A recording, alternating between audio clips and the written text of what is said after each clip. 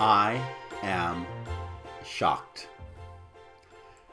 That's the only way I can express my absolute surprise and amazement, and I shouldn't have been, but the announcement was made today that Bob Iger is stepping out as CEO and that Bob Chapek is being named as the new CEO of the Walt Disney Company. I'm Jeff Kober, and this is a special edition of DisneyAtWork.com, and we appreciate you joining us. I already did a great episode on show. If you haven't heard that episode, you need to hear that because we really poured my little heart and soul in that one, and it has a lot of really cool Disney stuff. But this is news, and I need to cover it and need to give you the context of what it means to the company and maybe even what it means to you, what you can learn from it. So we're taking a look at that, and there is again a show notes page at DisneyAtWork.com. May even be adding it to DisneyAtPlay.com, so check that out there. As I said, I am shocked, and I'm not the only one out there who's saying the same. I got this flood of texts as the announcement came out, and look at what the major news outlets are saying. Stunning, abrupt, surprising, sending shockwaves through Hollywood, feels like a Band-Aid being ripped off. This is coming from news organizations far savvier, thought possibly, than mine. From Wall Street Journal to New York Times to Variety and Hollywood Reporter. I mean, everyone is very surprised by the news that Bob Iger has announced on Tuesday, February 25th, that he's stepping down from his position as CEO immediately, and that Bob Chapek, 60, who currently serves as head of the theme park division and consumer goods, would take over. Well, Bob Iger had 20 months, it feels like 20 minutes, 20 months left on his contract. He is now remaining on as executive chairman, focused on creative endeavors for the remainder of his time at Disney. Now, as I said, I'm not the only one surprised. I am not the only one shocked. But we should have been reading the tea leaves on this all along. First of all, there were a number of reasons to believe this would happen sooner than later. First, the major build-out, a Star Wars Galaxy's Edge, along with Rise of the Resistance, had already been put in play at both Disneyland and Walt Disney World. The acquisition had been completed for 21st Century Fox, which was a major step in Bob Iger's legacy of acquiring big Hollywood organizations such as Lucas and Marvel and Muppets and Pixar. Then there was the debut of Disney Plus back in November, and that now being in play and happening. And even recently, Bob Chapek had reorganized his area with the idea that potentially it would be prepared and ready for more change to come. So why didn't we see it coming the way it came? Well, let's take a look at Disney's approach to succession planning. Now, at Disney Institute, we had the Disney approach to quality service, the Disney approach to people management, even the Disney approach to leadership. But I can tell you, the one thing we never had at Disney Institute was the Disney approach to succession planning, because there was no approach. Disney does so many things really, really well. But I got to tell you, succession planning has never been its forte. Consider the following. Walt Disney, back in 1966, first time around, Walt Disney died way too unexpectedly. I mean, he knew he was dying and he had cancer, but there was never a thought of real succession back then. Despite how good, in many ways, the organization had been staffed at many levels. But, we can expect this one. I mean, he died of cancer, and it was kind of a surprising thing. So that we can kind of expect. Roy Disney came out of retirement, made Walt Disney World a reality, also opened up Walt's dream of CalArts, kept the organization going for about 5 years, and then just shortly after Walt Disney World being dedicated, he also died unexpectedly. Although he was planning to go into retirement and was thinking of succession planning. Still, he did so, and his efforts at that time really were without any real creative leadership at the helm. He simply left the business in the hands of Card Walker and Don Tatum. Not to say anything negative of either gentleman, but they were not creatives. They were simply good guys who had been with the company for many years. They went through their turn, which was about the opening of Epcot and also Tokyo Disney, and then Card turned over the reins to Ron Miller, who was Walt's son-in-law. It's family, but the fact of the matter is that transition, even if he were family, quote unquote, that transition gave a scent to Wall Street wolves that this company might be easy prey. And that started a whole slate of activities that eventually led to Michael Eisner coming in as CEO and Frank Wells becoming the president of the company. And by the way, if you don't know the story of how they each ended up with the roles, Michael Eisner was creative for Paramount and was head of the film division at Paramount and lots of great films from there. Frank Wells, an attorney, was over at Warner Brothers. And when the board came to the two of them to figure out who would be in charge, they couldn't even make the decision. They turned to Michael and Frank and said, "We can't decide who should be in charge. You guys decide." Now, when does a board ever tell the people they're choosing, what job would you like? But notwithstanding, how did that happen? What happened then? When they said this, Michael immediately, in his energetic way, says, "Well, it's a creative company. I think I ought to be the CEO."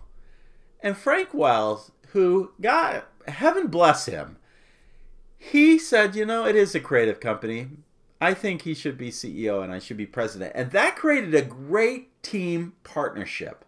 And I love that partnership because it was similar to Walt and Roy in the sense that Walt was creative and Roy was kind of the business side. After all, it's show business, right? So here we had the rebirth of the Walt Disney Company with Michael and Frank at the helms. And we had a creative person balanced by a business side. And both, although with all due respect, Frank was very creative in many ways, and Michael had plenty of business savvy. All that said and done, Michael was never prepared 10 years later for the unexpected and very tragic death of Frank Wells, who at that time, again, was serving as president. He didn't know where to go, what to do, how to fill that role, wasn't even prepared to do that. And so in the aftermath, he brought on Michael Ovitz. And that was a disaster. And that individual did not last long. And so eventually Michael Ovitz was paid to leave, and that was given the golden of golden parachutes to leave. And that left Michael Eisner alone. That didn't do any good for Michael. And so we went through this period of time where the company again began to tank because Michael didn't have that balance of someone else working alongside of him to make this happen. And so consequently, Michael Eisner stayed too long in his role as CEO. That forced Roy E. Disney, who had played such a role in bringing him in along with Frank in the first place, to then lead a movement to get rid of him, to oust him. Bob Iger was given an interim opportunity as this was happening, but it was awkward given that Michael really at times did not speak highly of Bob Iger. And that led to all sorts of awkwardness at the top ranks. That notwithstanding, Bob Iger stepped in, and my goodness, this has been a great era. And Bob didn't have that creative counterpart. I wouldn't say Bob is. I mean, Bob started as a weatherman and a sportscaster, and kind of rose up through those ranks, and television network and so forth. And there is a creative side to Bob, no question, but he has managed to allow creative people to do their jobs. So that seems to have worked. In time, he eventually named, or the board at least, somebody named Tom Staggs as Bob Iger's apparent heir, only to have the board later fail to support him for reasons that have never really been made clear by the board. And that failure in placing someone in the interim role is why Bob has said he didn't want Bob Chapek in that same place of not having the autonomy Bob would need in order to rise to this opportunity. That's a key reason why Bob Iger is saying why he is announcing so suddenly this change with Bob Chapek. That said and done, it just feels weird. It just feels sudden. It doesn't feel thought through. It doesn't feel like... Now, you hear Bob Iger's retort to that, and he'll say, yeah, no, it may be new to the public, but we've been in discussion for some time. Chapek's known for several weeks, and we've been discussing what that looks like with the board much longer than that, and that the board had interviewed other people. So theoretically, this has been going on some point, but the public image does matter, and it doesn't feel to the public that this has really been as well thought out and well planned. And frankly, Disney just doesn't have a really good, it really doesn't have a really good background in succession planning, really. And so you just kind of question, is this working? Is this what, well, let me just talk about the good news and bad news of all this. First, the good news. I've always wanted someone in parks to head up the organization. So, hey, this is a good thing, because somebody who understands and appreciates what's involved with the parks is now leading the entire company. And I love the parks, so this should be good news. Equally good news, Bob Iger, hey, he's still around as a chairman to shepherd things for the next 20 months until they're underway. So it should still have a gradualness moving forward. Everyone will report to Bob Chapek, but ultimately Bob Chapek will report to Bob Iger. So that seems to be a good news. It appears, according to word, that the board did do their homework. They looked at other candidates. They looked at other possibilities. Bob Iger is going out at a strong time instead of at a point like Michael Eisner where he was things were burning out and things were going downhill. So it's great news that, we're not losing Bob Iger on a bad note. Bob Chapek is now some people have mixed feelings about Bob Chapek, but I don't have a reason to have bad feelings about him. He's no outsider to the company. He's been with the organization since 93, 27 years, and has had multiple roles across the company, not just with the parks. He was also with Disney Consumer Products, which he still heads, or was heading until he was named CEO today, and even headed up distribution for Walt Disney Studios. So going back to the whole vault thing and things going in and out and leading up to releases on VHS and all those things, that is part of Bob Chapek's era. And so he gets this. And before he was with Disney, he worked in brand management with an outside firm. So he should get a sense, should have a pretty good sense of the company as people go. You remember Tom Staggs was really a CFO, and then he went into the parks to give him a little bit of opportunity to grow and develop. So this has been going on for some time with Bob Chapek, and so you have to say, he's got experience and he's an insider. Then finally, I can assume that the aggressive agenda with developing theme parks around the world will continue. And let me just say, I love this era of theme parks. There are really great things happening. You have seen Star Wars emerge. Shanghai before that, though, I'd give Tom Staggs, even though Chapek was there at opening, I'd give Tom Staggs more credit for trying to put that at the helm, and Iger for all the years he's been with that. But here we've got Star Wars Galaxy's Edge, and here we've got new attractions coming, like Tron to the Magic Kingdom and Mickey and Minnie's Runaway Railway. We've got a complete makeover going on with with Epcot, all of which I love, which you can't do enough of. We got new cruise ships coming in. We got new Marvel coming in. We got the Disney Land Paris. That is now owned by the company, and they're taking aggressive moves to improve Disney Studios Paris. That's all good news. There's great stuff coming in this spring at Tokyo. There's Zootopia going in Shanghai. There's a host of things going in Hong Kong Disney. I mean, it's all throughout the world. The new cruise ships, as I mentioned, New Island. This is a great time for parks, and I can only assume that probably more of that will continue. So there really is a lot of good news with this. On the other hand, there's some things to be concerned about. There are things to be aware of. First of all, I'm not sure how Hollywood will embrace Bob Chapek. He's really not coming in as a Hollywood insider.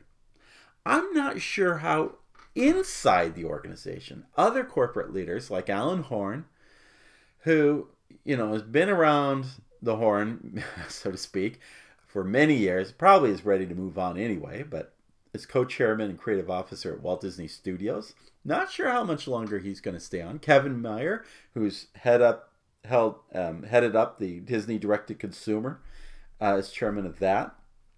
Kevin Feige, president of Marvel Studios. Kathleen Kennedy, president of Lucasfilm. How are these people going to respond to Bob Chapek? That's going to be really interesting. So there's an internal question mark, I think, that needs to be asked.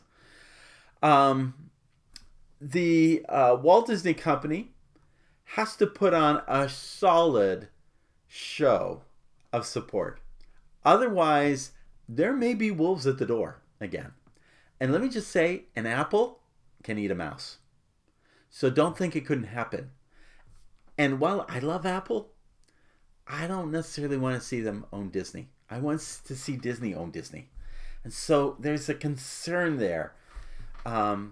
Just because you rip the Band-Aid off doesn't mean the wound is healed. And there still won't be more bleeding to come. And when there's blood, there are wolves. So I'm just a little concerned. Finally, let me just say, the organization needs a creative leader, not just a business leader. It is show business. 2 words, the show, the business. Chapek doesn't even come across as charismatic, much less as a storyteller. And that's at the heart of this organization. I wouldn't say that was Bob Iger's greatest strength either, but he at least came across as doable on TV and in interviews and other experiences. And just furthermore, I think the company needs to be led by a combined partnership of creative and business savvy leadership. So where's the creative? I know Bob has kind of done that with creative heads in different organizations. Maybe that's what will continue happening here. But let me add to this later point, because it's not just about creative diversity at the executive head of Disney. It's also about diversity at all.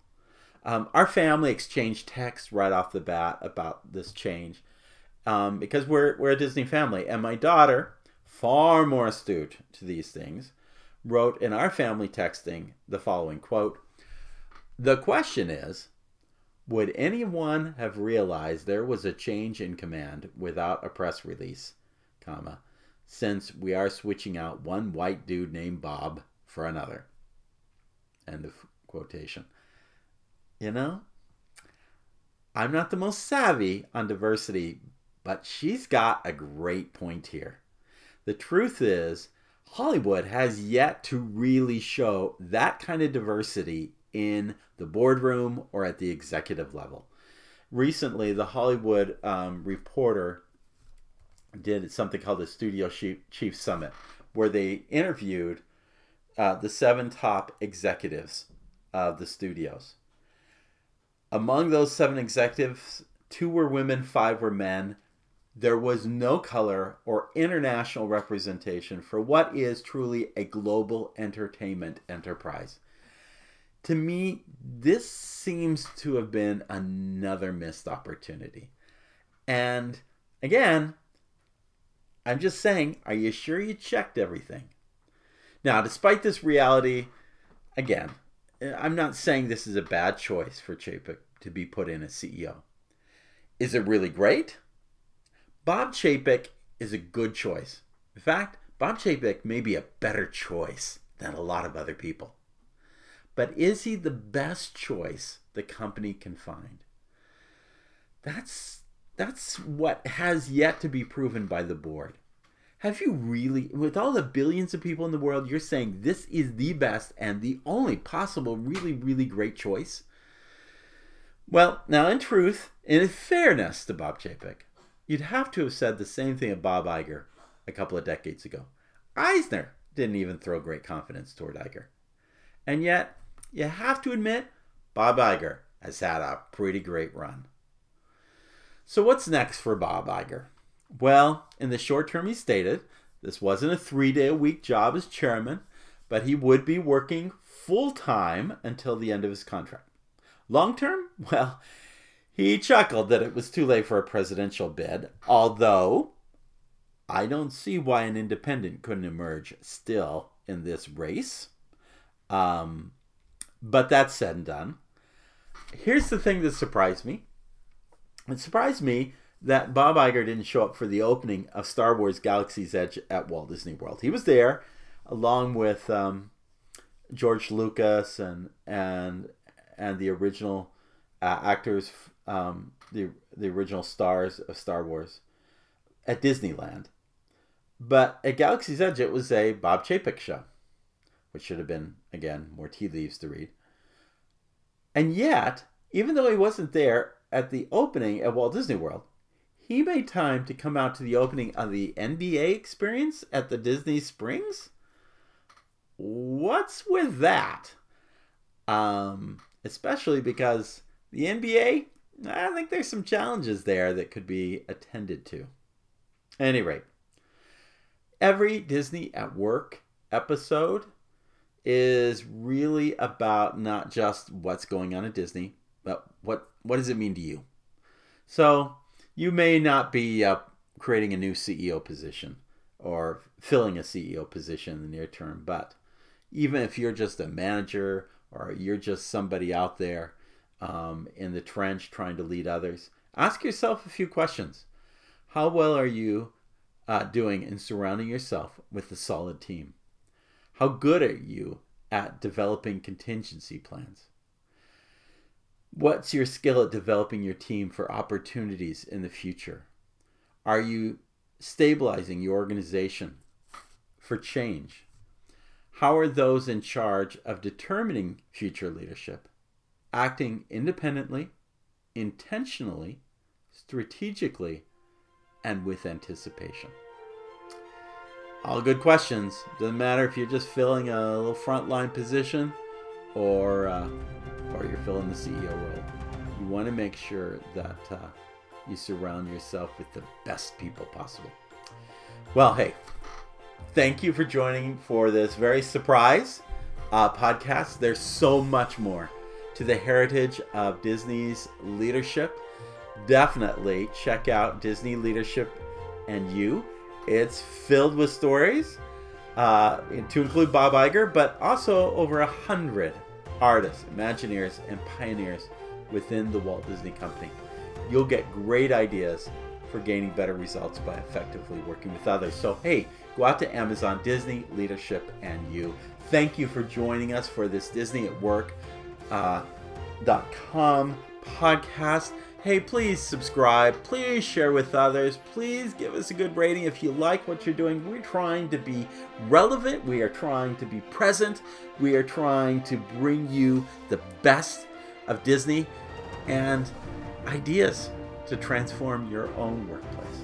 So keep joining us. And in the words of Sinbad's voyage, follow the compass of your heart. Have a great day.